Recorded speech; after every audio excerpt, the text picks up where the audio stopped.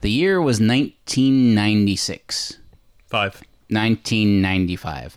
And a brand new science fiction epic was unleashed upon the world that was set to take over the culture and the spirit in the same way that Star Wars did in 1977 or E.T. did in 1982. However, it was greeted with a collective from audiences, and that is the film we're here to talk about tonight. That is 1995's Johnny Mnemonic. Johnny Mnemonic. Woo! It's Death by Video. Yay. Here's a movie you never seen.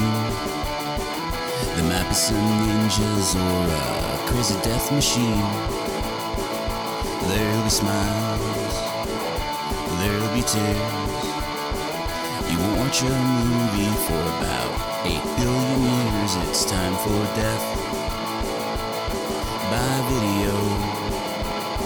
Time for Death by Video. And now the show will begin. Hello, I'm Phil. I'm Kit. And I'm Graham saying welcome back to another episode of Merry Movie Mayhem. We are watching Johnny Mnemonic tonight, the Canadian-American co-production. This film has been championed for a long time by our own Kit Lewis. Well, it's just something I remember from my youth, and it's just a funny name to say. But I thought we should watch it in particular this year, and I think Graham's on board with this, is because it is set in the very futuristic year of 2021. Yes, it never saw the coronavirus coming. By the way, I just want to say this is the first episode we've done where we're all fully vaxxed. Yes, I just got vaxxed 2 days ago. Yeah. The soreness has come down. Mm-hmm. We're vaxxed, waxed, and ready to chillax. That's correct. Yeah. We're sitting in a hot tub now, actually. I'm not completely waxed, by the way. Yeah. All right, Kit, so do you want to say anything about Johnny Mnemonic before we get into what we've seen in the last week? Listen, I was put in charge of doing a little research for this film, but I had a hectic end of the week, and I completely forgot. But, however, I've done some quick research. It's based on the short science fiction story by William Gibson. The godfather of cyberpunk. That's correct, yes. It's first featured in Omni magazine in 1981. And yeah, it actually does factor into a lot of his cyberpunk, his greater cyberpunk universe. It involves some of the same characters. It predates a few of those stories as well. Which we should also note was a huge influence on Billy Idol's 1993 album, Cyberpunk. This was directed. This is the feature film directorial debut of Robert Longo, who I don't know. He's more of a. Yeah, he is a conceptual artist. He's an artist, sculptor. Like, if you're familiar with the Replacements album, Tim, he did the cover for that. Very nice. I think he also did a couple music videos. I'm probably blanking on. Or if you're a little more far out in your musical sensibilities, the album cover of The Ascension by Glenn Branca. Yeah, I don't know that one. Okay, that's a great album for all you No Wave heads, especially Sonic Youth fans. Nice. It's set in, I think, Newark and I want to say a Jersey picture. Yeah, Newark and Beijing, but it's actually filmed mostly in Montreal and Toronto. In fact, apparently Union Station features rather prominently. Looking forward to that. Apparently Longo and Gibson also did the screenplay for that, wanted to make an art film on a small budget, but they weren't getting financing for that. However, because of the, and I'm quoting Wikipedia here, I apologize, the unbounded spread of the internet in the early 1990s and the consequent rapid growth of high technology, culture had made cyberpunk increasingly relevant, so Sony Pictures decided to, instead of giving them a small budget to make an art film, toss $30 million at them to make a giant film, which I guess they assumed would, as Graham pointed out, would be like a new Star Wars for this generation, and that did not turn out to be. However, it's got kind of a stacked cast, stacked cast if you are guys like us. It features Keanu Reeves, of course, as the titular character. Dolph Lundgren is in it. Yes! We've got Ice-T as J-Bone. Cool. Also appearing in our episode on Mean Guns. Henry Rollins makes an appearance as Spider. Hell yes. And then, of course, we've got the god Takashi Kitano, Beat Takashi, features as Takahashi, in this film. So Awesome. a lot to look forward to, I think. And Udo Kier. Oh my God, Udo Kier is in this movie, the star yeah. of Andy Warhol's Dracula and Andy Warhol's Frankenstein. Oh, yeah. That's correct. Cool. And supporting character in My Own Private Idaho. Reunited with Keanu Reeves. That is true. That is true. So that's all the research I was able to cram in. Cool. All right. So before we get into this film, have any of us seen anything interesting since we last recorded? Phil, what have you seen? Just one movie I watched in its entirety as a chaser after I finally finished watching The Last Pogo Jumps Again. I went on the TVO website and watched Picture My Face, the story of Teenage Head. Nice. Yeah, a more somber movie than I was expecting. Oh, yeah. Yeah, because it's, despite the title, what the title would suggest, it's not like just a general rise and fall story of Teenage Head. It basically catches up to Teenage Head at the present day, and it's Teenage Head in the wake of Frankie Venom's death, and guitarist Gord Lewis, he's just struggling with depression, so there's a lot of that, and Yeah, it's pretty heavy. I watched a bit of it because it premiered on TVO during last year during the pandemic, and I watched part of it on TVO when it aired live. I think Kayla Janice is a huge fan of it. yeah, she is. It came to my attention because of her posts about it. Yeah, no, I watched the first half and it seemed like a bummer, and I didn't make it through the second half. Yeah, I thought it was like, this is going to be a good chaser. I just want to like continue down like the Canadian punk path, and I've been listening to a lot of Teenage Head lately, so. Yeah. And then you have like Rob Baker from the Tragically Hip, and he's like drawing parallels. He's like to like his band's like, oh well, because like he was like in more because it was filmed like after Gord Downey died, and It's two gourds. yeah, it's two Gords essentially. Yeah. He's like yeah, like Gord Lewis, like his life is empty without his band, and my life is empty without the Tragically Hip. And Didn't the Tragically Hip do like new music with a different singer? Not to my knowledge. no, but there was some like TikTok challenge where like Rob Baker, he was like playing like guitar section of like Head by a Century, and then like a bunch of like Canadian musicians were like singing like the harmonies. Great. They released recently like an EP of unreleased material that was recorded around the Road Apple days. Oh, yeah, it was okay. like the Road Apple sessions, and it's like the same cover art as like the Road Apple. Yeah. Cool. All right, so that was the only film you watched, Kit or Phil? I started watching the movie Clock Watchers, which is fairly amusing so far. It's a late 90s office comedy from 97, released the same year as the underrated Cindy Sherman movie Office Killer with Carol Kane and Molly Ringwald. Sick. But yeah, Clock Watchers, it's on the Criterion Channel. It's with Parker Posey, Toni Collette, probably her first American movie, because it was just maybe like 2 years after Muriel's wedding, and Lisa Kudrow's also in it, and this was like during like the golden age of Friends. Oh, interesting. Yeah. Cool. All right, Kit, what have you seen since we last recorded? I also only had time for one movie, really. And for some bizarre reason, I decided to watch the Chicago neorealist classic, Henry, Portrait of a Serial Killer. Yes. I want to say I love that film, but like I don't think you can. I don't think you can love that film. You can be moved by it and think it's incredibly well made. I thought I was in for a classy affair with Portrait at the time. Like Homer, Portrait of an Ass Grabber. Homer S. Portrait of an Ass Grabber. Yeah, it's a uncompromisingly grim film. I saw a poster of it, though, and apparently Siskel and Ebert both gave it 2 thumbs up, and they're like, this film deserves to be seen. I'm like, by who? My God. It definitely deserves. It's definitely like, to me, it's like it's definitely film as art, less than film as entertainment. And I remember it actually like it took a long time for it to be released because it actually took 4 years from. So 4 years, yeah, because it was made in 1986. It was supposed to come out in 86, and then Yeah. I think it was like the last movie to be rated X before the NC-17 rating. Yeah. And it's like it is a hard watch, but it's a movie I think everyone should see. Yeah, because it's a really good movie. Yeah, I mean it's. And that director had an interesting career after that. Didn't he? He did Mad Dog and Glory, right? He did. He also did Wild Things. Yeah. Oh, God. I enjoyed that movie at the time. Yeah. I still kind of enjoy. Well, no, I haven't seen. I'm sure I still enjoy it because it's such a ridiculous movie and it's so self-aware. Yeah, I haven't seen Wild Things since I think the 90s, but I remember Yeah. liking it. I assume I would still like it. Yeah, I watched it once at a person's house, and I had no idea that scene was going to happen. Well, I remember you get to see Kevin's bacon in there. Yeah. But yeah, Egalitarian. He's very egalitarian. that's right. Yeah. But also, I guess this is probably the first film from Michael Rooker. I don't know, but It was, yeah. he really made a career out of psychopathic hard men.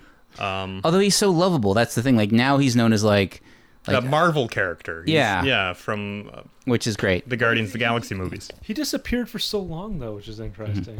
He showed up in Law and Order. He was really great on Law and Order. He was in The Walking Dead, like the first season. Yeah, He and was in Mallrats. yeah. Oh, I loved him in Mallrats. He was also really great in, I don't know if I've talked about this on the pod, but Mississippi Burning, Yeah.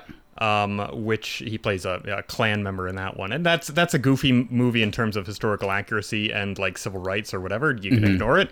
But as just a movie, It's good. starring Gene Hackman and Willem Dafoe, oh my God, it's so good. Yeah, it's a great. Well, that's the thing. It's like you can't look to movies for reality, because also the thing about Stephen Tobolowsky plays the head of the Klan. yeah, I know, it's great. Francis McDormand Yeah. is in there. Brad Dourif is the corrupt deputy Yeah. sheriff. But I wanted to say, Stacked cast. Arlie Ermey is the mayor. yeah, I wanted to say though, Henry Portrait of a Serial Killer. It is based on a real person. However, the facts of the movie and the facts of the Oh, yeah, actual is very different. The person it's based on, Henry Lee Lucas, he confessed to hundreds of crimes. Like he shot JR. Yeah. Oh yeah. But he was just basically confessing to everything they brought in front of him, and a lot of detectives were like, "Oh, this clears my caseload. We've got that Yeah. solved. Woohoo!"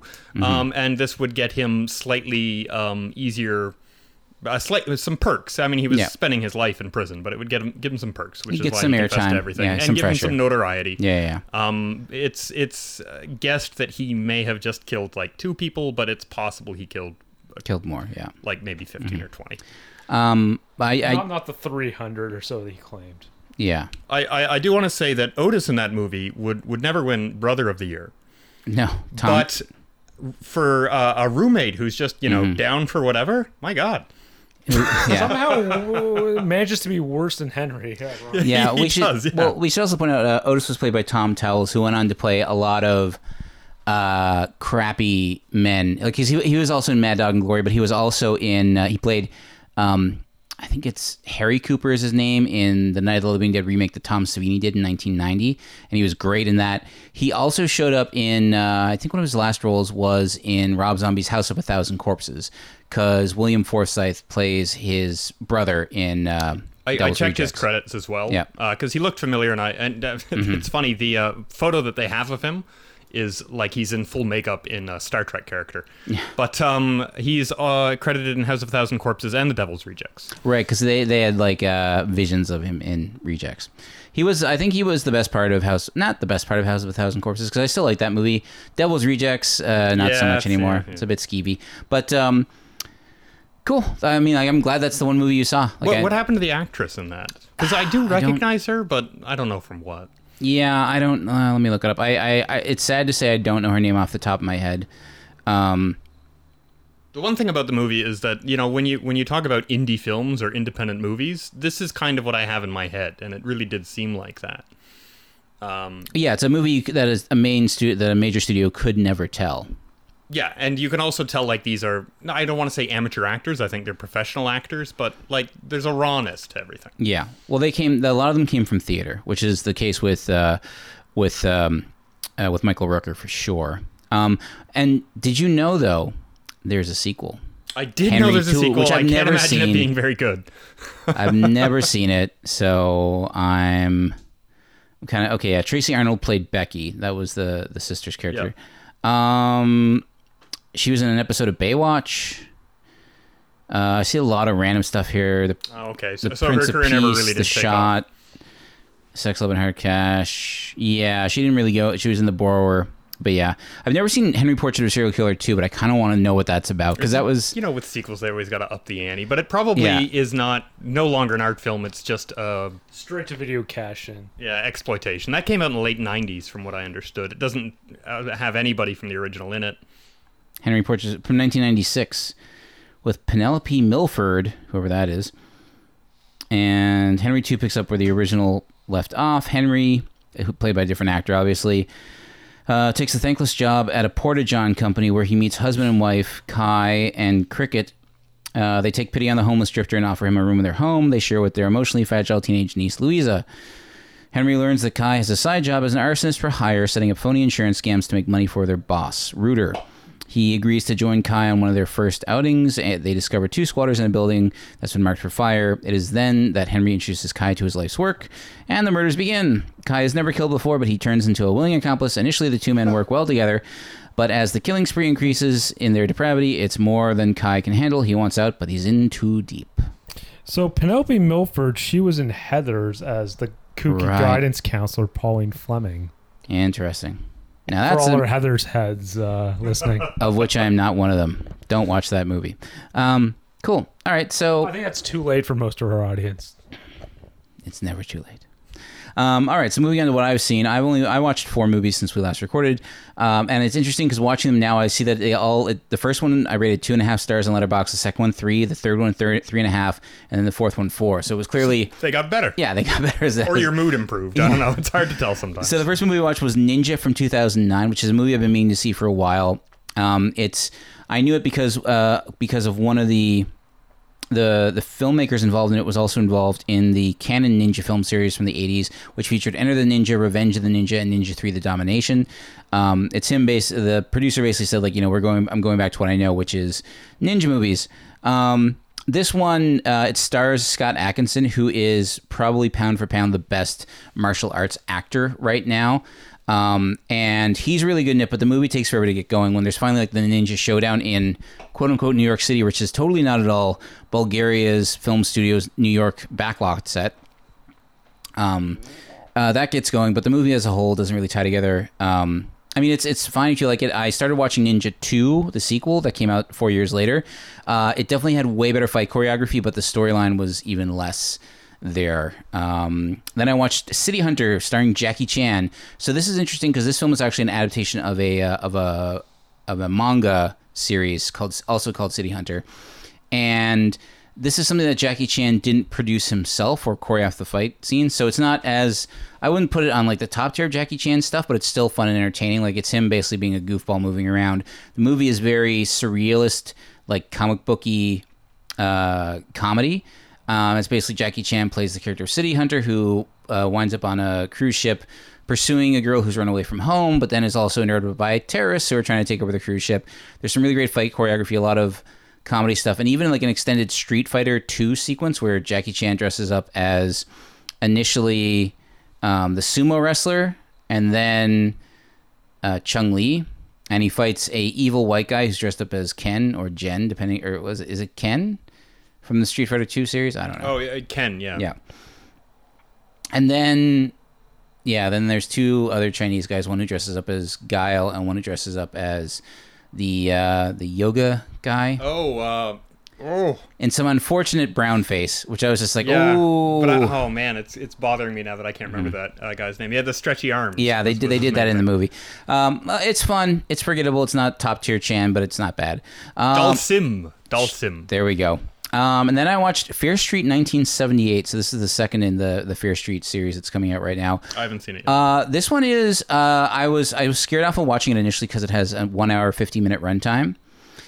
So I was like, I don't want to watch it. But then a friend of mine told me, like, John from the East Coast, he basically said, like, you have to watch it. It's really good. It's better than the first one. And so I watched it and I'm like, oh, it is much better. It is. Yeah. Should I check it out? Yes, 100%. If like the first one, there's still needle drops, but they're less intrusive, and I think it's also just because like we didn't grow up in the era that this film is set. That it's not. Whereas like I think needle drops in the 90s, when that's for kids now who are like, oh, this is clearly set in this time. Whereas like we actually lived through all those needle drops for real. Probably also the filmmakers didn't live through this time. Yeah, so it's less of a nostalgia trip for them. Yeah, and it's set at a summer camp in 1978. It's kind of like you kind of think it's going to be the setup of a Friday the 13th film, but it's drastically different. I really enjoyed it. It didn't feel like an hour and 50 minutes long at all. Although it's interesting because I was thinking like 1978, like all the needle drops for like, like rock songs or alternative songs that are now known as classics. But I'm like, this was like the height of disco. So I actually did a look at Billboard's top 100 songs of 1978. like none of these songs crack the top 40. Like it's all disco. Like the number one song of 1978 All was the cool songs from 1978. Yeah. They played. yeah, that's pretty much it. But no Donna Summer on the. no, but the thing is, like the reason why I think everyone was so angry and said disco sucks is because there was so much bad disco. Like the number one song of 1978. Do you know what it was? Boogie Oogie Oogie. Boogie Oogie Oogie. I don't even know how that goes. I know, right? I have no idea. It's like the worst. No, there are some great disco songs. Yeah, and so a lot of bad ones. The second one A is lot of it was genuinely racist and homophobic, though. yeah. And like the second number one song of the year was "You're the One That I Want" from Grease, and I'm like, No. yeah, like the top 10 is like 4 songs from Grease, and then 5 Andy Gibb songs. So it's very, and then Boogie Oogie Oogie.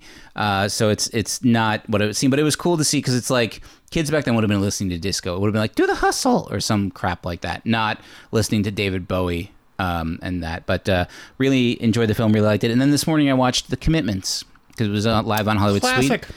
Speaking of Alan Parker, because you mentioned Yeah. Mississippi Burning earlier. Yeah, he directed Mississippi Burning. Oh, there you go. This movie still holds up. I still loved it. It's still great. I mean, there's that something about combining North American soul music with like dirt poor Irish musicians. It just fits together so well. It's such a fun movie. And like It's been forever since I've seen Mm-hmm. it, but I just remember the gag with the rotating drummers and stuff like that. there was only one rotating drummer. Is there only one There's only rotating one. drummer? Yeah, their bouncer becomes their drummer. Oh, that's right. Yeah. Yeah, like my former coworker told me that like Andrew Strong was only like 18 when he did this movie. It's like, what? I know. Because we were talking about like people who were born old, and like that guy was like, what? Yeah. But yeah, I highly still recommend. It's still a great soundtrack. It's good. So that's everything I've seen this week. So without further ado, let's watch Johnny Mnemonic. Ooh. And that was Johnny Mnemonic. Boy, was it ever. So where do we begin on this classic of Canadian cinema? Well, the movie begins, I believe, in Beijing. Yes, and so does this movie has every bad cliche about 1995 in it. Well, here's the thing that we noticed right off the bat is that first the movie starts with a lot of text, sort of like cyber text. I don't know. Almost what you like the wanna opening call to it. Star Wars. And it's a ton of information. But one of the things, it's 2021. There's some sort of a nerve. Oh, shit! I should look it up on Wikipedia. Okay, here's the opening credit crawl from Johnny Mnemonic. Second decade of the 21st century. Corporations rule. That is true. The world is threatened by a new plague. Also true. That's true. NAS. Nerve attention syndrome. Fatal epidemic. It's caused and Yeah, cured. Nas did win a Grammy, but He didn't cause SARS, though. Not SARS, COVID. Its cause and cure are unknown. The corporations are opposed by the low techs, a resistant movement risen from the streets, hackers, data pirates, guerrilla fighters in the InfoWars, which this kind of paints Alex Jones as being the hero of the masses. the InfoWars. The corporations defend themselves. They hire the Yakuza, the most powerful of all crime syndicates. I love this assumption that in the future the Yakuza is just going to take over. Yeah. They sheath their data in black ice, lethal viruses waiting to burn the brains of intruders. But the low-techs wait in their strongholds, in the old city cores, like rats in the walls of the world. The most valuable information must sometimes be entrusted to mnemonic couriers, elite agents who smuggle data in wet-wired brain implants.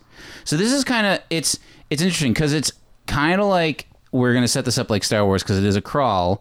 However, it does introduce the concept of mnemonic couriers, which is similar to the opening text of Blade Runner. Yes, yeah. Yeah. This has a lot in common with Blade Runner too. I was pointing this out, how like the makeup that the low-techs wear is all like this kind of across the face lines and stuff like that, which you saw a lot of in Blade Runner. It's like a 90s version of Blade Or Runner. like Mad Max, like I guess especially like the Road Warrior. Yeah, I mean they kind of look like the low-tech gang, which we'll introduce, but a lot of them look like, say, I don't know, extras in a Marilyn Manson music video or something like that. Oh, for sure. The aesthetic is very 90s cyberpunk with a bit of steampunk thrown in. Yeah, very 90s industrial. Cybergoth is That's the correct term, cybergoth. Or, according to Buffy the Vampire Slayer, the television series, cyberpagan. Or no, techno-pagan. Techno-pagan. I kind of like that. Yeah, that sounds like a great dance compilation. Anyway, so they do have two things from 2021 that are true, which are masks, police brutality, and Nas. Still things. Yep. And then we cut to, I guess, Johnny, our hero Johnny, who's, I think, John Smith Yeah, Johnny Smith. is his actual name. He's waking up in a black satin sheets in a nice hotel room. He's got a $10,000 hooker, we assume, who goes out to get ice, even though there's ice in there. Which means she's leaving. And we just get a quick view of like the tech. Like the TVs are all kind of, they're not quite square. They're almost like rectangular, but like lengthwise. Fat rectangles. Yeah, but like set up so it's fat rectangles, but like Vertical. Vertical? Yeah. No widescreen TVs in 2021. No. Yeah, they didn't see that coming at all. And then we quickly jump to Beijing, where Johnny Mnemonic, or I'm just going to call him Johnny Mnemonic because it's going to be too difficult to call him Johnny Smith every time, where Johnny Mnemonic is going to meet a client because he's going to courier their information to Newark Free City. Yeah, he's on the line. Like we see him do a brief video conference in his hotel room Udo Kier. with Udo Kier, who's like, we'll get your more gigabytes. He basically, at the moment, he can only hold 8 gigabytes in his head, which is not a lot. No. That's a couple movies. Yeah. Or one really high def movie. res movies, yeah. And then, so he gets it upgraded to 160. 160 gigabytes. While he's in the elevator heading up to Yeah. his meeting, he's able to plug in and upgrade it to 160 gigabytes. But when he gets into the meeting, it turns out it's 320 gigabytes worth of data that's going to have to go into his head. And as we learn, if you hold more data in your head than you have the capacity to hold, after 3 days, your brain will melt. Yeah, we get a lot of weird terms like you might get synaptic seepage, which he's told to worry about. Which synapses, by the way, don't seep. And this might cause a non-coherent download, which obviously you don't want. No, I don't know what that means. And there's a thing where he gets plugged in. So all these gangsters, these Beijing gangsters, they set up. They're all wearing glasses. They're very nebbish and nerdish. He actually calls them out immediately. He's like, "You guys haven't done this before, have you?" And they're like, sure we have. So they plug him in, and he says, "Hit me." And they've got these little mini discs and stuff. Like the tech is kind of adorable. I know, and I like analog tech a lot, but there's so much stuff in this where I'm like, a USB key just replaces this entire, like, he brings in a suitcase full of, like, okay, we got to get the cable to connect it to the mini disc, to connect it to the reader, to connect it to the encoder, and then nobody thought of Bluetooth or any of this stuff. But I mean, or it is email, for God's sake. They do fax in this movie quite a bit. Yeah, a lot of fax. A lot of fax talk. And then the Yakuza shows up, and well, it's encoded into his head, and I guess there's 3 images. Yeah. Which are the passcode, and one is a cartoon, one is just like a street image, and then one is a woman's face, I think. Yeah. But he doesn't know what they are. No, he doesn't know what they are. Yeah. Because he is in Cyberland. We see him briefly kind of go into Wait, to cyberspace. we totally forgot that the movie opens with The Internet 2021, which is just a weird Lawnmower Man CGI kaleidoscope. Not a meme or Joe Rogan quote in sight. Where are we to find the Joe Rogan experience? God, that'd be such a great future if we didn't have the Joe Rogan experience. Phil, where do we go from here? So the information's being downloaded, and then we see the Yakuza. They're making their way up, and They all have cool, like, black leather jackets. Just like The Matrix. yeah, very proto-Matrix. They come in, the head of this Yakuza gang. Protruding from his thumb is this laser sword. Yeah. This is what I remember. This is the only thing I remember about the movie. I watched this in the mid-'90s with my dad. Couldn't remember a single thing. The only thing I remember is this laser sword, which is kind of cool. It is still the coolest thing about the film, I would argue. Yeah, that and Ice-T. So the Yakuza show up, they cause havoc, and Yeah, they cut the door, they mow down everybody in sight, but not Johnny, who manages to hold his own. yeah, he's a regular action man in this movie. Right at the beginning, yeah. Also, Graham, you point out here, you said Keanu aggressively does not have sideburns. Yeah, I made that note. Yeah, So in spite of his data overload sickness, he's still able to kick ass. Yeah. Yeah, he has to immediately after the download is done and he's got all the stuff in his brain, he's like, I have to go to the washroom. So he does that. We figured to take a big shit. Maybe think all you that mean data makes you have to take a shit. A wicked dump. A wicked dump. And then most of the Yakuza guys, well, they're a mixed bag. It's not just Japanese guys. It's a mixed bag of guys. And one of them is a bald white guy. And he pops into the bathroom to attack Johnny. And Johnny knocks him out and says, "Next time, knock, baldy." And that's as good as it gets, folks. That's what we're working with here. I laughed out loud at some of Yeah. those these The one-liners, but they're so cheesy. Yeah. It's like sub Arnold one-liners in the 90s. So yeah, basically the Yakuza are there to stop the information from being sent. Johnny Mnemonic escapes, and he's got one of the 3 images. They were trying to fax the images to Newark. Really interesting choice to put the free city of Newark. Yeah, Free City of Newark. It's still a really interesting choice to put the free whatever in Newark of all places, Newark, New Jersey. Yeah, I don't think we learn a lot about like what governments are doing in this world. Like we never really understand. AT&T has dominated everything. Yeah, they have all communications. Beijing, Tokyo, AT&T is where it's at. They're just complete monopoly on all technology. Yeah. But the Free City of Newark makes you think like, what's going on in the States? What's going on there? Yeah. But they never really explain Well, I think it. it's probably like a commentary on like Manhattan just became overrun by corporations, whereas the free thinkers are in Jersey, man. They're listening to Bruce Springsteen, the E Street Band. They got ran out by New York gentrification, so Yeah. Newark. And so they show a shot of the Free City of Newark skyline, and the first thing that I think we all noticed is that it looks a hell of a lot like Like Toronto of City 1995, skyline. yeah. It's got Like, the Bank of Montreal. It's got the TD Bank Tower. The Scotiabank. yeah, the CN Tower is somehow like Greeked out though. We don't actually see it clearly. It's too Although Phil- iconic. They know they can't Yeah. put that in there. Yeah. Only like I think it was Resident Evil 2 where it's like, yeah, there's the CN Tower. Yeah. There's a brief scene where you see the shaft of the CN Tower. Yeah. The CN Tower secretly shows up in a bunch of American movies, especially in the late 90s and early 2000s. I always remember it popping up in like Loser and that movie, The Four Brothers, starring Marky Mark. And it's just sort of like, man, I grew up in this town. I bleed Detroit red. And in the background, it's the CN Tower. And you're just like, all right, sure you do. Starring Andre Benjamin. Yep. Yeah, he was all over Toronto at that time. I was like at this vegetarian restaurant. He was just sitting there alone. And he was sitting on his cell phone talking about hats. Just eating a carrot and a hot dog bun. He was. I remember he was filming that Jimi Hendrix movie, which never got released, as far as I know. I think it did. It did. It's just like it was. Wasn't that the movie where it's like they couldn't actually get the rights to any of Hendrix's songs? Probably, yeah. So it was like, and The they, Hendrix family is notoriously pretty stingy about that. because there was I already like that David Bowie movie. yeah, where it's like it's David Bowie, but none of his music, and it's like. I think the only movie that ever worked around that really well was Backbeat, where they just had like, oh, these are songs the Beatles would have been playing at the time, Yeah. and they could Covers, yeah. and they Songs could Beatles use covered. Twist and Shout because the Beatles didn't write that; they covered that. But back to Johnny Mnemonic, which I initially thought was spelled with a P at the start, like mnemonic tube. Well, around this time we also meet the head of the Yakuza, Yep, who's played by our boy. Beat Takeshi, also known as Katashi. Yeah, Takeshi Kitano, yeah. There we go.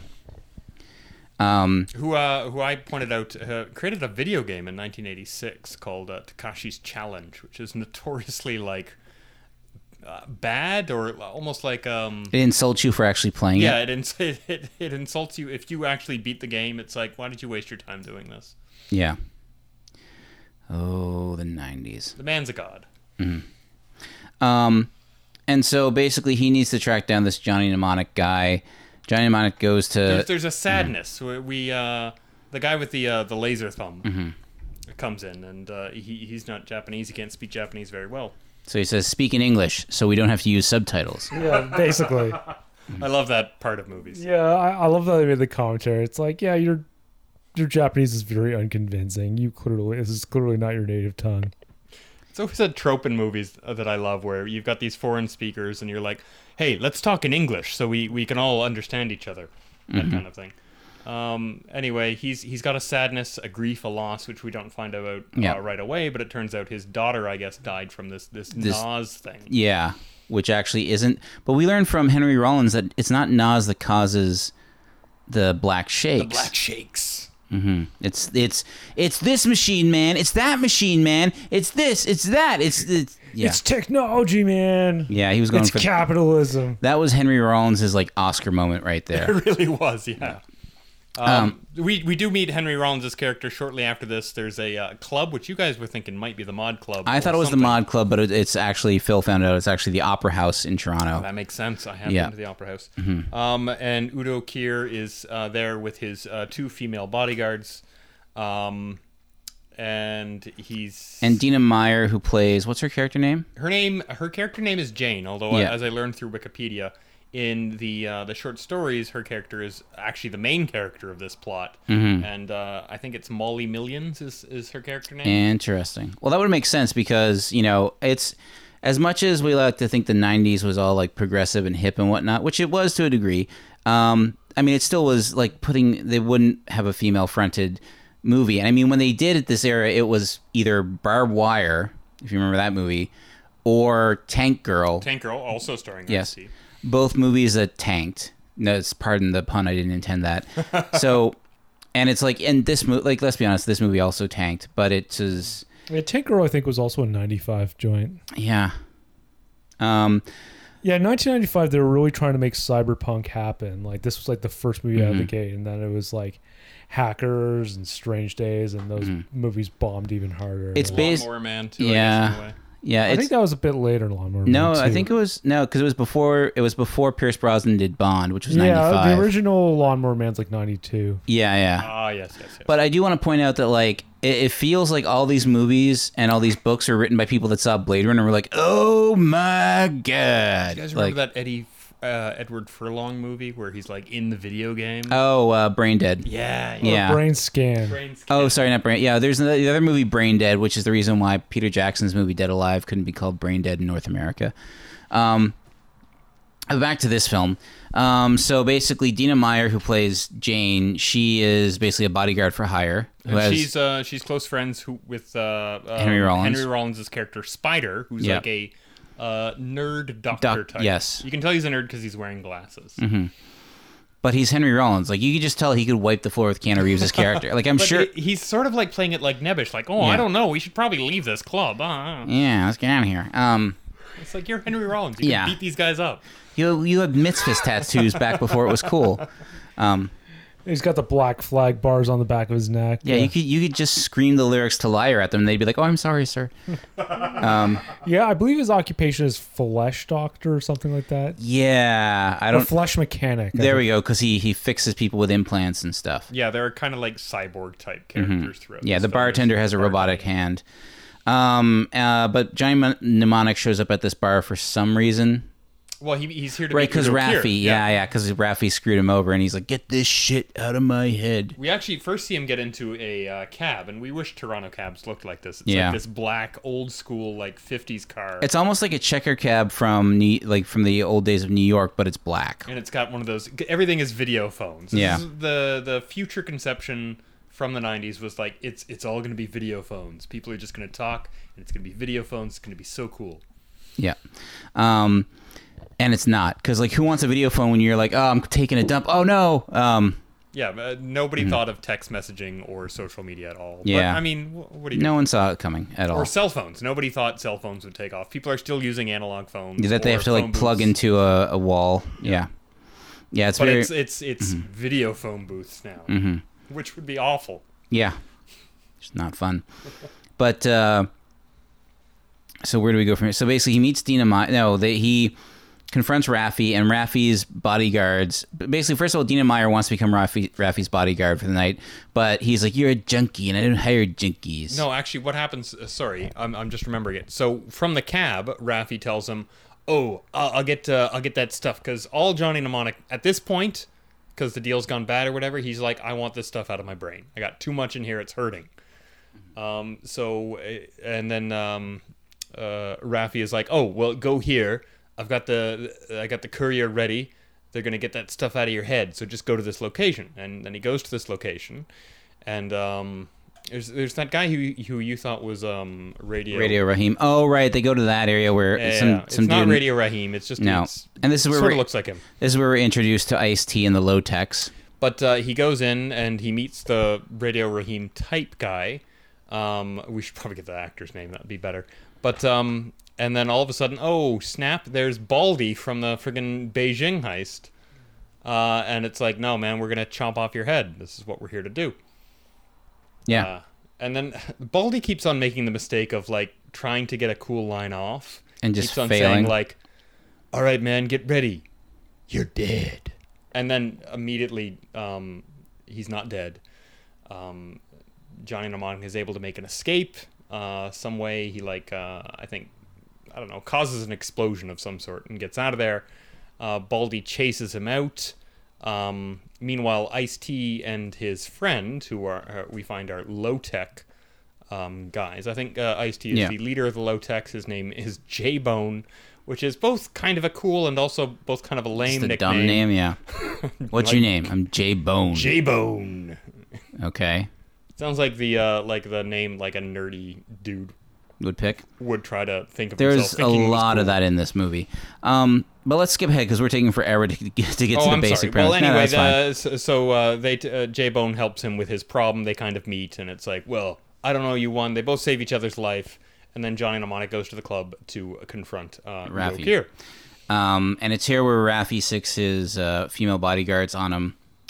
Dina Meyer having applied to become a bodyguard, but he points out you're a junkie, so therefore, and she's like, I'm younger and faster than these two. And then Udo Kier catches Johnny Mnemonic and straps him down to a table with the help of his bodyguards, and then The guy with the laser thumb comes in. yeah, Thumb Man comes in, good old Thummy, and he's like, oh, I'm gonna cut your head off and get all the information out of it. And he's like, wait, maybe we can cut a deal. And Dina Meyer like gets her stuff from the bartender, which is like her weird knife weapons, and she does the thing that only occurs in movies. She crawls into an air vent, which is big enough for a human being to crawl through, not like a real air vent, which is smaller than like a cat couldn't fit through there. And she's like seeing them as they're about to cut open his head, and so she kind of bounces down, and she also wants to kill him too. For what reason? And then he hires her. He's like, I'll pay you $50,000. Yeah, she's just like, she's kind of pimping herself out to the highest bidder sort of thing. Like, oh, I can kill him or whatever. Udo I'll get Kier his head. offers her $10,000, and Keanu was like $50,000, and so she frees him, and they run away. Also here introduced is another 90s kind of sci-fi action trope, which is the canister of liquid nitrogen. Oh yeah, which comes Bad into guys play are later always on. using to freeze people and smash their them. heads. Yeah, because it's whatever. Where do we go from there, Phil? So Oh. Well, they get chased out by the thumb laser. Yeah. who decapitates Udo Kier. Oh, he cuts him to ribbons with his thumb laser. Oh yeah, thing. that's the cool thing about this weapon. First, Udo Yeah. Kier is like, "You could have killed me. Be careful with that." And then he just kills him. He's like, Like a Yeah. rack of beef. He just all slides apart. they chase after him, but Dana and Johnny are smart enough to head to where I guess they know the low-techs will be, Yeah. and they're able to get protection that way. Yeah, to escape. And then they go to see Spider, which is where Henry Rollins gives a standout performance. Well, actually, yeah. no. Oscar performance. Just- Yeah. Well, no, isn't it that... She's convulsing. she starts to convulse, which is a scene in Metro Hall, which I think you tracked down, Phil, because we were all like, "Oh, could this be?" Because like they kept saying this movie is partially shot in Montreal and Toronto. I think Yeah. only one location was used in Montreal, It looks like a shopping mall, but it's Metro but it's Hall. actually Metro Hall. Yeah, which Metro Hall they can like just use for anything. So I actually have the real Toronto list of like all the locations used in the film. I was So trying to identify some of those alleyways, but I couldn't. yeah, we also should point out that around this time in the film, I did appreciate the very grimy look of everything in here, and how dirty the alleyways look. Yeah, and, they had to dirty up Toronto for sure, like they did with. like it's already dirty, but they extra dirtied it up. Yeah, well, that's what they always say they have to do with American movies is they like will clean out a alleyway and then bring in garbage. Doesn't make sense. I've seen them do it too. You're just like, yep, and yep. This is like the Barbara Hall era, Toronto, I think. Oh yeah, it is. That's for sure. And so she starts convulsing while they're in Metro Hall. This is also where Keanu Reeves like hacks into some system and gets the name of Dr. What was it? Allcome? Dr. Allcome, which just sounds like a porn website. Yeah, but it's actually, we learn later on from Henry Rollins that it's a hospital code for when things are going crazy and you need all the doctors to come. It's like, Dr. Allcome to Ward 7, and then we all rush in because there's something crazy going down. Which I don't think that's... No. Why would you need all the doctors in the room? Yeah, let's fight them, guys. Come on. We need all hands on deck. Every single doctor in the hospital. Let's use our surgery hands to punch out this crazy guy. That's why they have orderlies and stuff. So then... It's a code white is what you hear in the hospital. Yeah. Where do we go from there? Yeah, so we meet Spider. Also, meanwhile, Takashi, this is a fun little scene too. Takashi, the boss's name, by the way, is Takahashi instead of Takashi. It's very close, though. So he's talking on his video phone, and it skips to the interior of a church where with a Dolph Lundgren with a beard and a bad wig, aggressively fake beard and an aggressively fake wig. He's like a man of the church, and he's flipping through what looks like an ancient Bible. And that's where his video phone is. But it has a video screen inside it, and that's where he Takahashi talks to him and gives him a new job. Yeah. And his character is only known as the street preacher. Yeah. And he has a cross that is also a knife. Mm-hmm. He's that guy. Yeah, and then so they meet Spider, aka Henry Rollins, and he basically fills him in like, oh, that stuff's buried way too deep. We need to find Jones. And it's like, who is this Jones? So then they go to... This is when the Aqua song Dr. Jones started when I start into my head, yeah. So we... so then they're like, oh, we got to go to this special place. And it's like, where are we? And I instantly was like, this is Union Station. It is definitely so decidedly Union Station. Yeah, and so they go through it, and it's not even, it's blatantly Union Station, but it's kind of like become an underground hospital to a degree where like people can. By the way, we also missed the fact that we saw the elusive Lower Bay Station, Toronto's ghost station or abandoned subway station. One of them, we have two. We have Lower Queen and Lower Bay. Oh, that's right. Because when they were initially escaping from the bad guys, they go down a sewer and then they go through a subway tracks. This is before they encounter Spider. Yeah. Also, on their way to Union Station, the street preacher shows up. Oh, right. And Spider just hits him with his truck. Because he goes to the bartender. Right. Remember the bartender with the mechanical arm. Mm-hmm. And he puts his hand in the nitrous oxide, liquid nitrogen. Yeah, or liquid nitrogen. Sorry, and he smashes his robot hand. And the entire time, I'm like, Dolph Lundgren is flesh and blood, and this bartender has a robotic arm. Shouldn't the robotic arm just be like? No, you missed that detail. See, when I think a few of the low techs are noticing that they say, "Oh, the street preacher is out, man. Do you see him?" And apparently, he rarely comes out, but he's a notorious hitman, and he's like. He's more machine than man now. So, right. Yeah, the street preacher is mostly machine. Yeah. Cool. So then Henry Rollins hits him with a van, and it's like, why'd you hit that guy? And he's like, it's better you don't know, because he's the street preacher. It's like, you should probably clue him in here, man. I mean, I don't know. Yeah, there's a lot of. I love that trope. Like, it's better you don't know. Yeah. No, I think he should know. You should know. Why did you just commit vehicular homicide? Well, if this guy is chasing after you, you're gonna want to know why. Yeah. I don't know, Phil. Where do we go from there? Well, we're at Union Station. Henry Rollins. I said, Phil. Where do we go from there? I know, but I was quick with it. Okay. He puts on the doctor's lab coat. Yeah, he puts on a doctor's lab coat. Spider convinces Keanu to like strap down to a table, and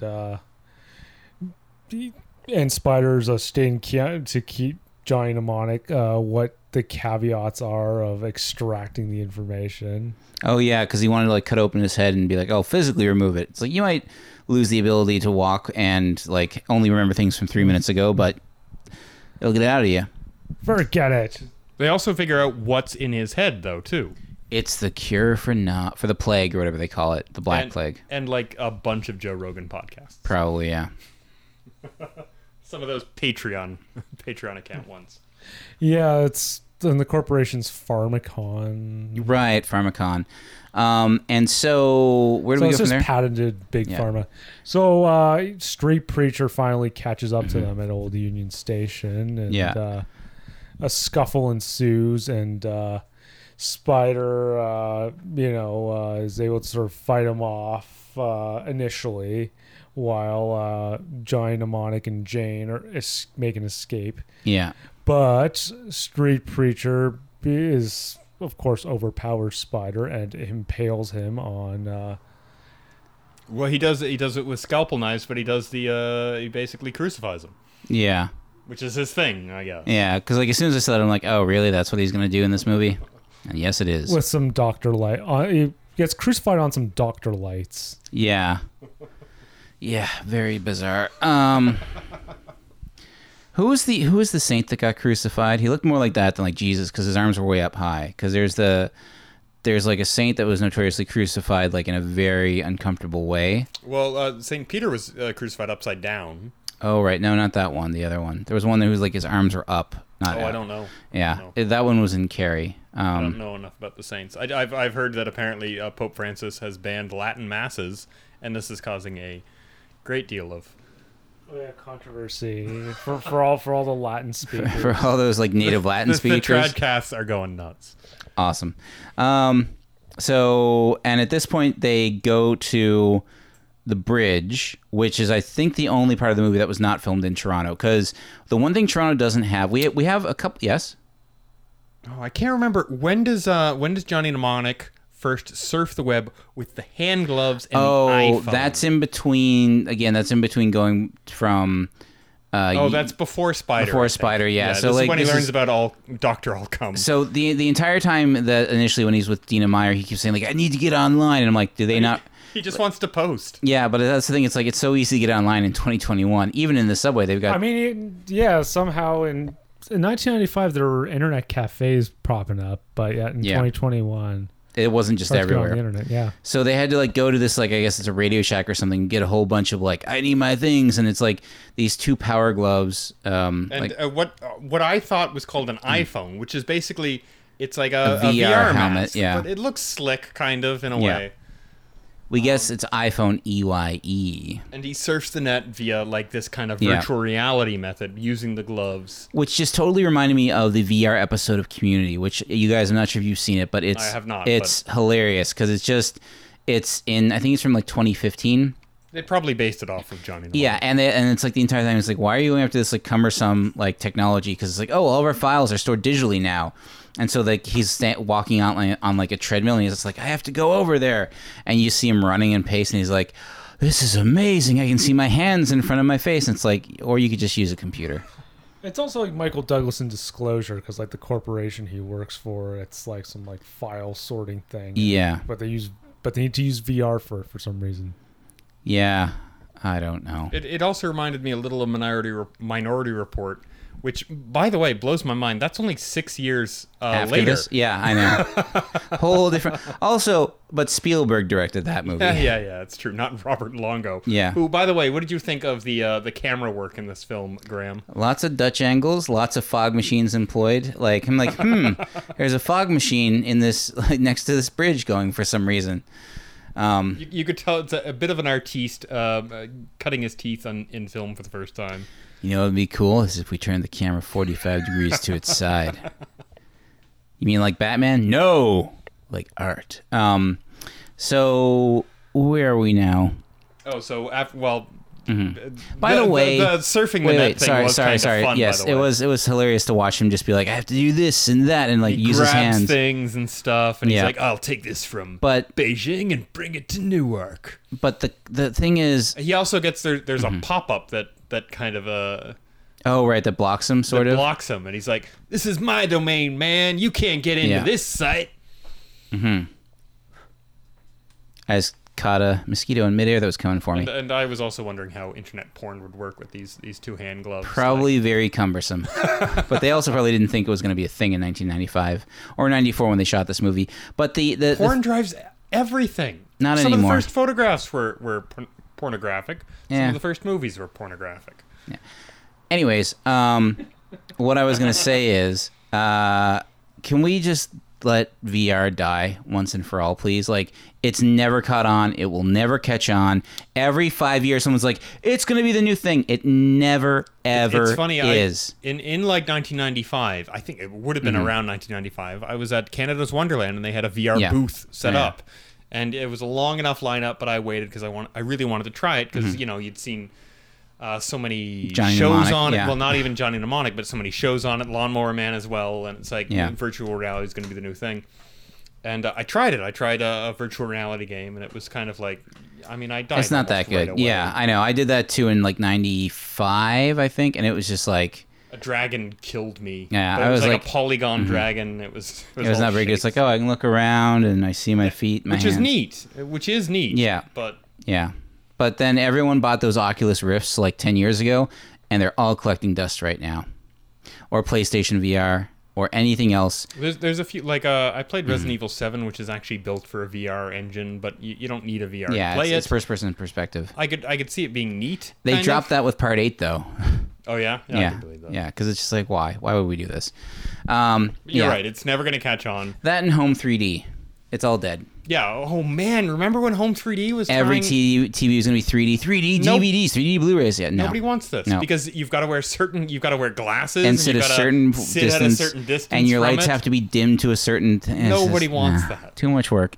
Back to Johnny Mnemonic. Phil, where are we? Oh, where are we? Yeah, where are we? We're at the bridge, Oh yeah, we finally get to Montreal. I guess they go to the bridge. Yeah. This is where they're reunited with J-Bone. Yes. So this is the low tech headquarters. Yep.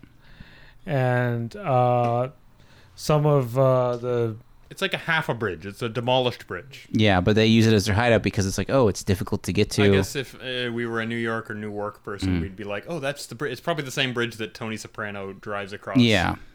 In the opening credits to Sopranos, But instead, it's a bridge in Montreal that's half collapsed, which is accurate for Montreal. No one listens to us in Montreal. I don't care. Screw you, Quebec. Stupid racists. yeah. So there's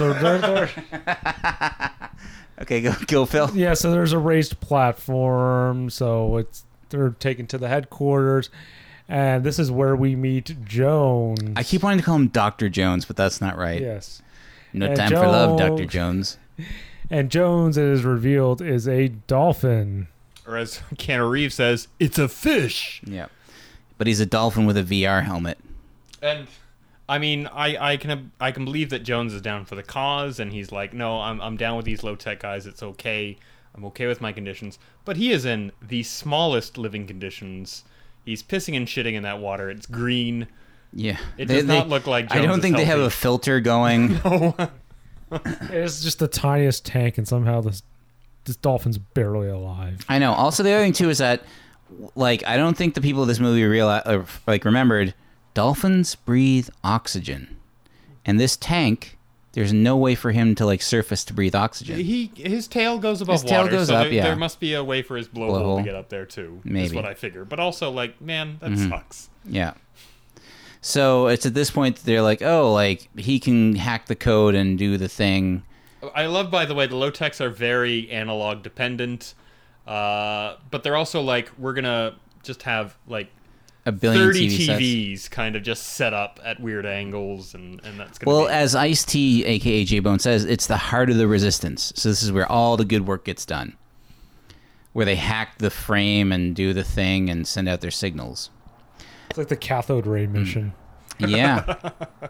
But the we do get this this part beforehand where before they go up to the bridge where Dana and Johnny are by the talking. way, her name's Dina. Dina. I'm sorry, that's right.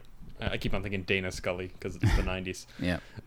Dina is she's like, well, you know, Johnny's coming to terms with the fact that he might have to die for this information, which will save Humanity. humanity. He might have to die for it to get released, and he's pretty resentful about that. And he Yeah. goes on this whole tirade, very Nick Cage-esque. He was Yeah. very channeling Nick Cage in this movie. He was a combination of Nicolas Cage and Chandler Bing from Friends in this film. But he goes on this tirade about how he shouldn't be down here with these dogs. I should be up there in that city. And he's like, I want room service. He starts yelling at the screen. I want $10,000 hookers. I want this and I want that. And Dina Meyer's just there sitting in dirt, addicted to drugs, being like, oh, buddy. Well, also falling in love with him, apparently, because in the next scene when they finally get up there, she's like, I need to make out with you. Yeah, and so they kiss, and then Ice-T interrupts them. And then... by the way, Dina Meyer, good actress. Like like she did a lot of. She was in Starship Troopers, as Phil said, and she was also in a bunch of the Saw movies. But it's like she should have been bigger. Was she the Saw's kind of right-hand woman? No, that was Shawnee Smith. Oh, she okay. was the cop investigating. Maybe it was just Saw 2. No, I think she was in Saw 3 as well, and she was in Saw 1. But anyways, she. How many Saws have you seen? I only saw the first 3, and I stopped after. I think that. I got up to 5. Wow, you're a braver, I missed the braver man 3D than I. one though with the guy from Linkin Park. Oh, sure, that's a real miss. So then up here, Also, I haven't seen Chris Rock's Saw Universe film. Spiral. Yeah, apparently it's good. Yeah. That's what I've been hearing. I've heard nothing but terrible things. Okay. Well, mixed reviews so far, apparently. Yeah. But so we're at this. So we're on the bridge, and this is when both the Yakuza and the Farmcom or Farm Tech or Farm. What are they called again? Pharmacon, I think. Farmacon. They show up with bazookas. Yeah, they want to do a whole bunch of stuff. And By the way, the low-tech guys are all kitted out with goggles and crossbows. Yep, because they all look like they're about to hit up the X Games. And Low tech but effective. yeah, so it works, especially shooting downwards at someone in the dark. And They then get some bazooka lady. She starts like, screw you guys. She actually gets a few one-liners off while she blows up their headquarters, and then somebody just shoots her right in the face with a. yeah, but like bad one-liners like "Who called for some Bazooka Joe bubblegum?" Not really, but that's just what I was. That would be better than actually what we got. So, and so at this point, Thumb Man shows up, and so does Takashi, or Taka. What's his name? Well, in the movie, it's Takahashi. Takashi. Yeah, Takahashi shows up, and by the way, he's credited in this movie one name, just Takashi. yeah, he would switch around because like that's why he was Beat Takashi or Takashi Kitano. But so in this movie, We also find that he has elaborate tattoos on his back in one scene. Yeah. A vulnerable moment when we learn about his daughter's death. Yeah, that's when the ghost in the machine is trying to tell him like, do this. Yeah, there's a ghost in the machine that I don't know if we mentioned. Very but much keeps on popping up. It feels like that was lifted from another Canadian production, the RoboCop the series. If you remember in that movie, Oh, I do remember that. Yeah. in that television series, there was a ghost in the machine that would communicate with RoboCop. So where do we go from there? We are almost at the end of this movie. Thank God. It's I don't know, some kind of action happens. Things blow up. Takashi gets up there with his sword. Yeah. The ghost in the machine says, "Hey, he has the cure to Nas, Nasty Nas, Nasir Jones, which could have saved your daughter 8 years ago. yeah, who died from this neurological attenuation syndrome. Yeah. He has the cure to it in his head. The company that I founded, as she reveals, Yeah. has been lying to you, blah blah blah." And then he cuts the power. He doesn't want to hear this. Yeah. And then he's got a katana sword, Yeah. I think. Yeah, like a short sword or some kind. And then he gets shot by his underling, Yeah. Mr. Thumb Sword, Man. Mr. Yeah. Thumb Whip. Yep. And this is when Thumb and Also, yes. randomly enough, Street Preacher shows up.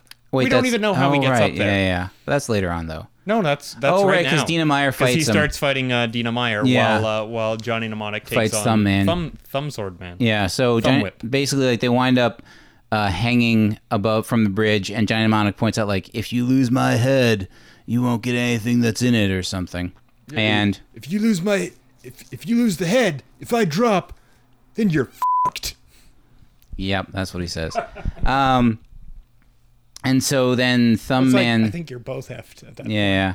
So then Johnny Mnemonic grabs Thumb Man's thumb, takes out his own thumb whips laser sword thing, and then cuts off Thumb Man's hand. Head? I thought it was his head. Yeah, it was Yeah. his head. Then Thumbman. The greatest irony being having your own head cut off by your own thumb whip. Yeah, and so he falls down. The giant mnemonic comes up. How does he save Dina Meyer? I don't remember. Oh, Dr. Jones comes into play. Oh, right. Basically, they somehow position the street preacher into Right, because Dr. Jones has a sonic thing. yeah, that he can focus his like sound. So they position that, and they get Street Preacher into just the right position, and they Yeah. position the kind of like the little sonic devices at him. Yeah. And he burns up and blows up. somehow. And that's the end of Street Preacher. And so then finally Johnny Mnemonic gets the information out of his head, and they broadcast it across the world through all the TVs. And then Johnny Mnemonic and Dina Meyer watch it. J-Bone, who has, I guess, been Yeah. hiding out this entire time. He's been fighting the corporate guys. Has he? Yeah, I Okay. think so. He like distributes it, so now there's like the cure is free and it's everywhere. And then Johnny Mnemonic and Dina Meyer watch a building explode. Well, also, we get the little scare Mm-hmm. where it looks like Street Preacher is getting back up. Kind of like the Terminator Yeah. almost.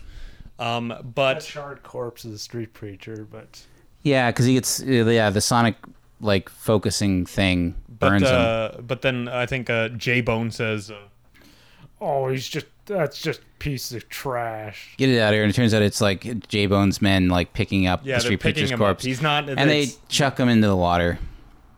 And then, yeah, so then I guess for some reason the Pharmacon's headquarters Explodes? explode? Because they like no one can handle the fact their computers can't handle the fact like, oh my god, we're not gonna profit anymore. I don't know why I went slightly Italian with that. And it explodes. Well, I mean, this is very 2021 with Bill Gates patenting vaccines. That's true. Oh yeah. come on, don't buy into that conspiracy theory. 5G. Yeah, that's us. Well, we all got it We're- now. Yeah, we're not buying into the plandemic. Yeah. So, anyways, at this point, we're like, oh, are they going to kiss? Nope. Fade to black. Cut to a song by, what is it, God Lives Underwater? God lives underwater, yeah. The most 90s name for a band ever. Like, it's right up there with Toad the Wet Sprocket. Although we do have KMFDM on the soundtrack as well as... And Stabbing Westward. Yeah, Stabbing This Westward. is like sub filter, not even sub 9 inch nails. Or, yeah, we're not even getting Orbital. filtered. Orbital is on the soundtrack, too, apparently. Yeah, so Yeah. from Hackers and Mortal Kombat theme. And that was Johnny Mnemonic. It's over. No Prodigy either. I mean, No. you think. That was later, though. That was like 96. I think their first... Hackers 96, got 97. dibs on the Prodigy tunes. I feel like Prodigy came out in 94, didn't they, first CD? Even before that, this first one came out in 92, the Prodigy Experience. But I don't think they broke in North America until post Britpop. 97, Yeah, with Firestarter. Yeah, but like the stuff from like Music for the Jilted Generation was on like the Hackers soundtrack. They could have had some Massive Attack on here, too. Yeah, but they would. Again, it's Johnny Mnemonic. It's not futuristic enough. Yeah, that's the sound of 1995, not the sound of 2021. This is true. This is true. Yeah, Yeah, you kept on saying, like, I would point out, like, a tribal tattoo or how they were wearing their suits. The suits are too big. You're like, that's 95 fashion. I'm like, no, man, it's 20s fashion, apparently. right. It's the 90s, brah. That's what I said. So that was Johnny Mnemonic. Oh yeah, finally over. Phil, what are your final thoughts on Johnny Mnemonic? My thoughts are mixed. Like this movie could have been a lot better, but it does have a fair bit of camp value that makes me half enjoy it. Yeah. Like Keanu Hamza, but then like you also have like some really self-aware performances. Like you have like Udo Kier, who he always knows what he's doing. Udo Kier kills it. Yeah, he does. Yeah. And I'd say Henry Rollins kind of kills it in a way. Yeah, Henry Rollins is awesome in this Yeah. movie. He's just like Henry Rollins is incredibly entertaining. when he went on that like thing of like, where's it coming from? Oh, it's coming from this machine and that machine and this, and it's just like, oh, it's so good. I'd also say Dolph Lundgren is having fun. Yeah. Yeah. So there's that element to it, but there's also it kind of loses its momentum near the end. Yeah. Yeah, Is that put it, it Phil? lightly, Is yeah. that the end of your thoughts? More or less, yeah.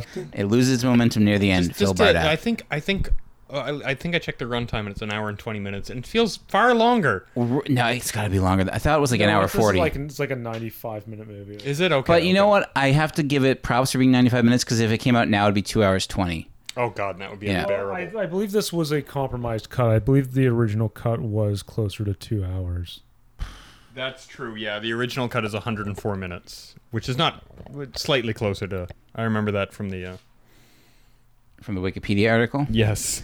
I do know alternative. 103 minutes, rather. Sorry. I do know that alternative cuts of this movie do exist, like the 103-minute cut. Yeah, we don't need it.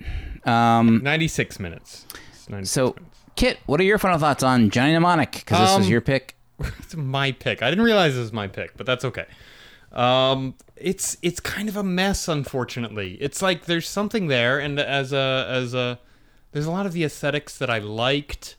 A lot of their dirty, grimy alleyways and stuff. I even liked the low tech gang kind of thing.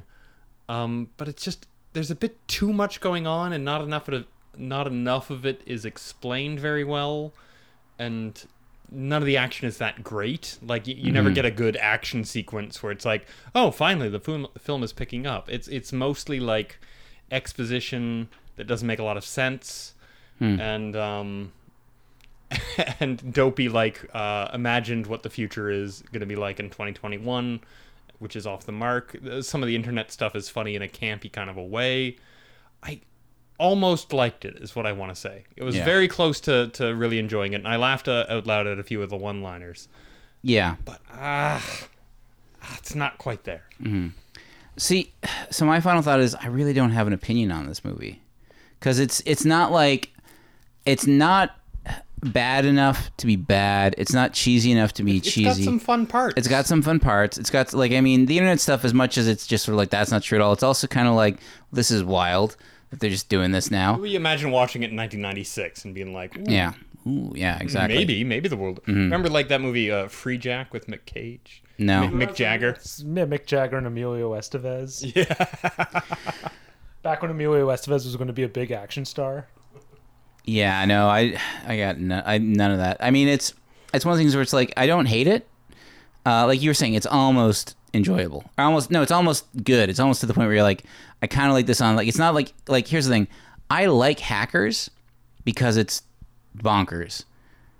But This isn't bonkers enough. I know. And, like, the thing is, like, I'm just reading a little bit of the behind the scenes of, like, so, like, Molly Millions, like, in the original story, Jane character, the Jane character, she, like, her character in the book had retractable razor blades under her fingernails and augmented vision. If she just started busting that out of nowhere, My God, that'd be so much better. They obviously didn't have.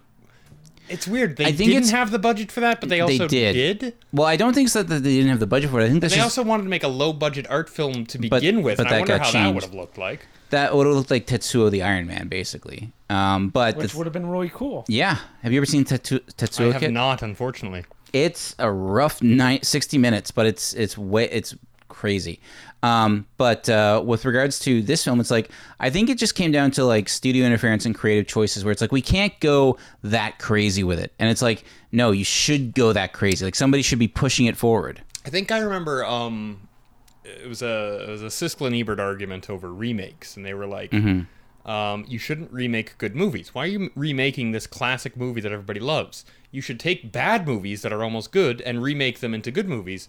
And I would love to see like an updated Johnny Mnemonic, something Set in 2021.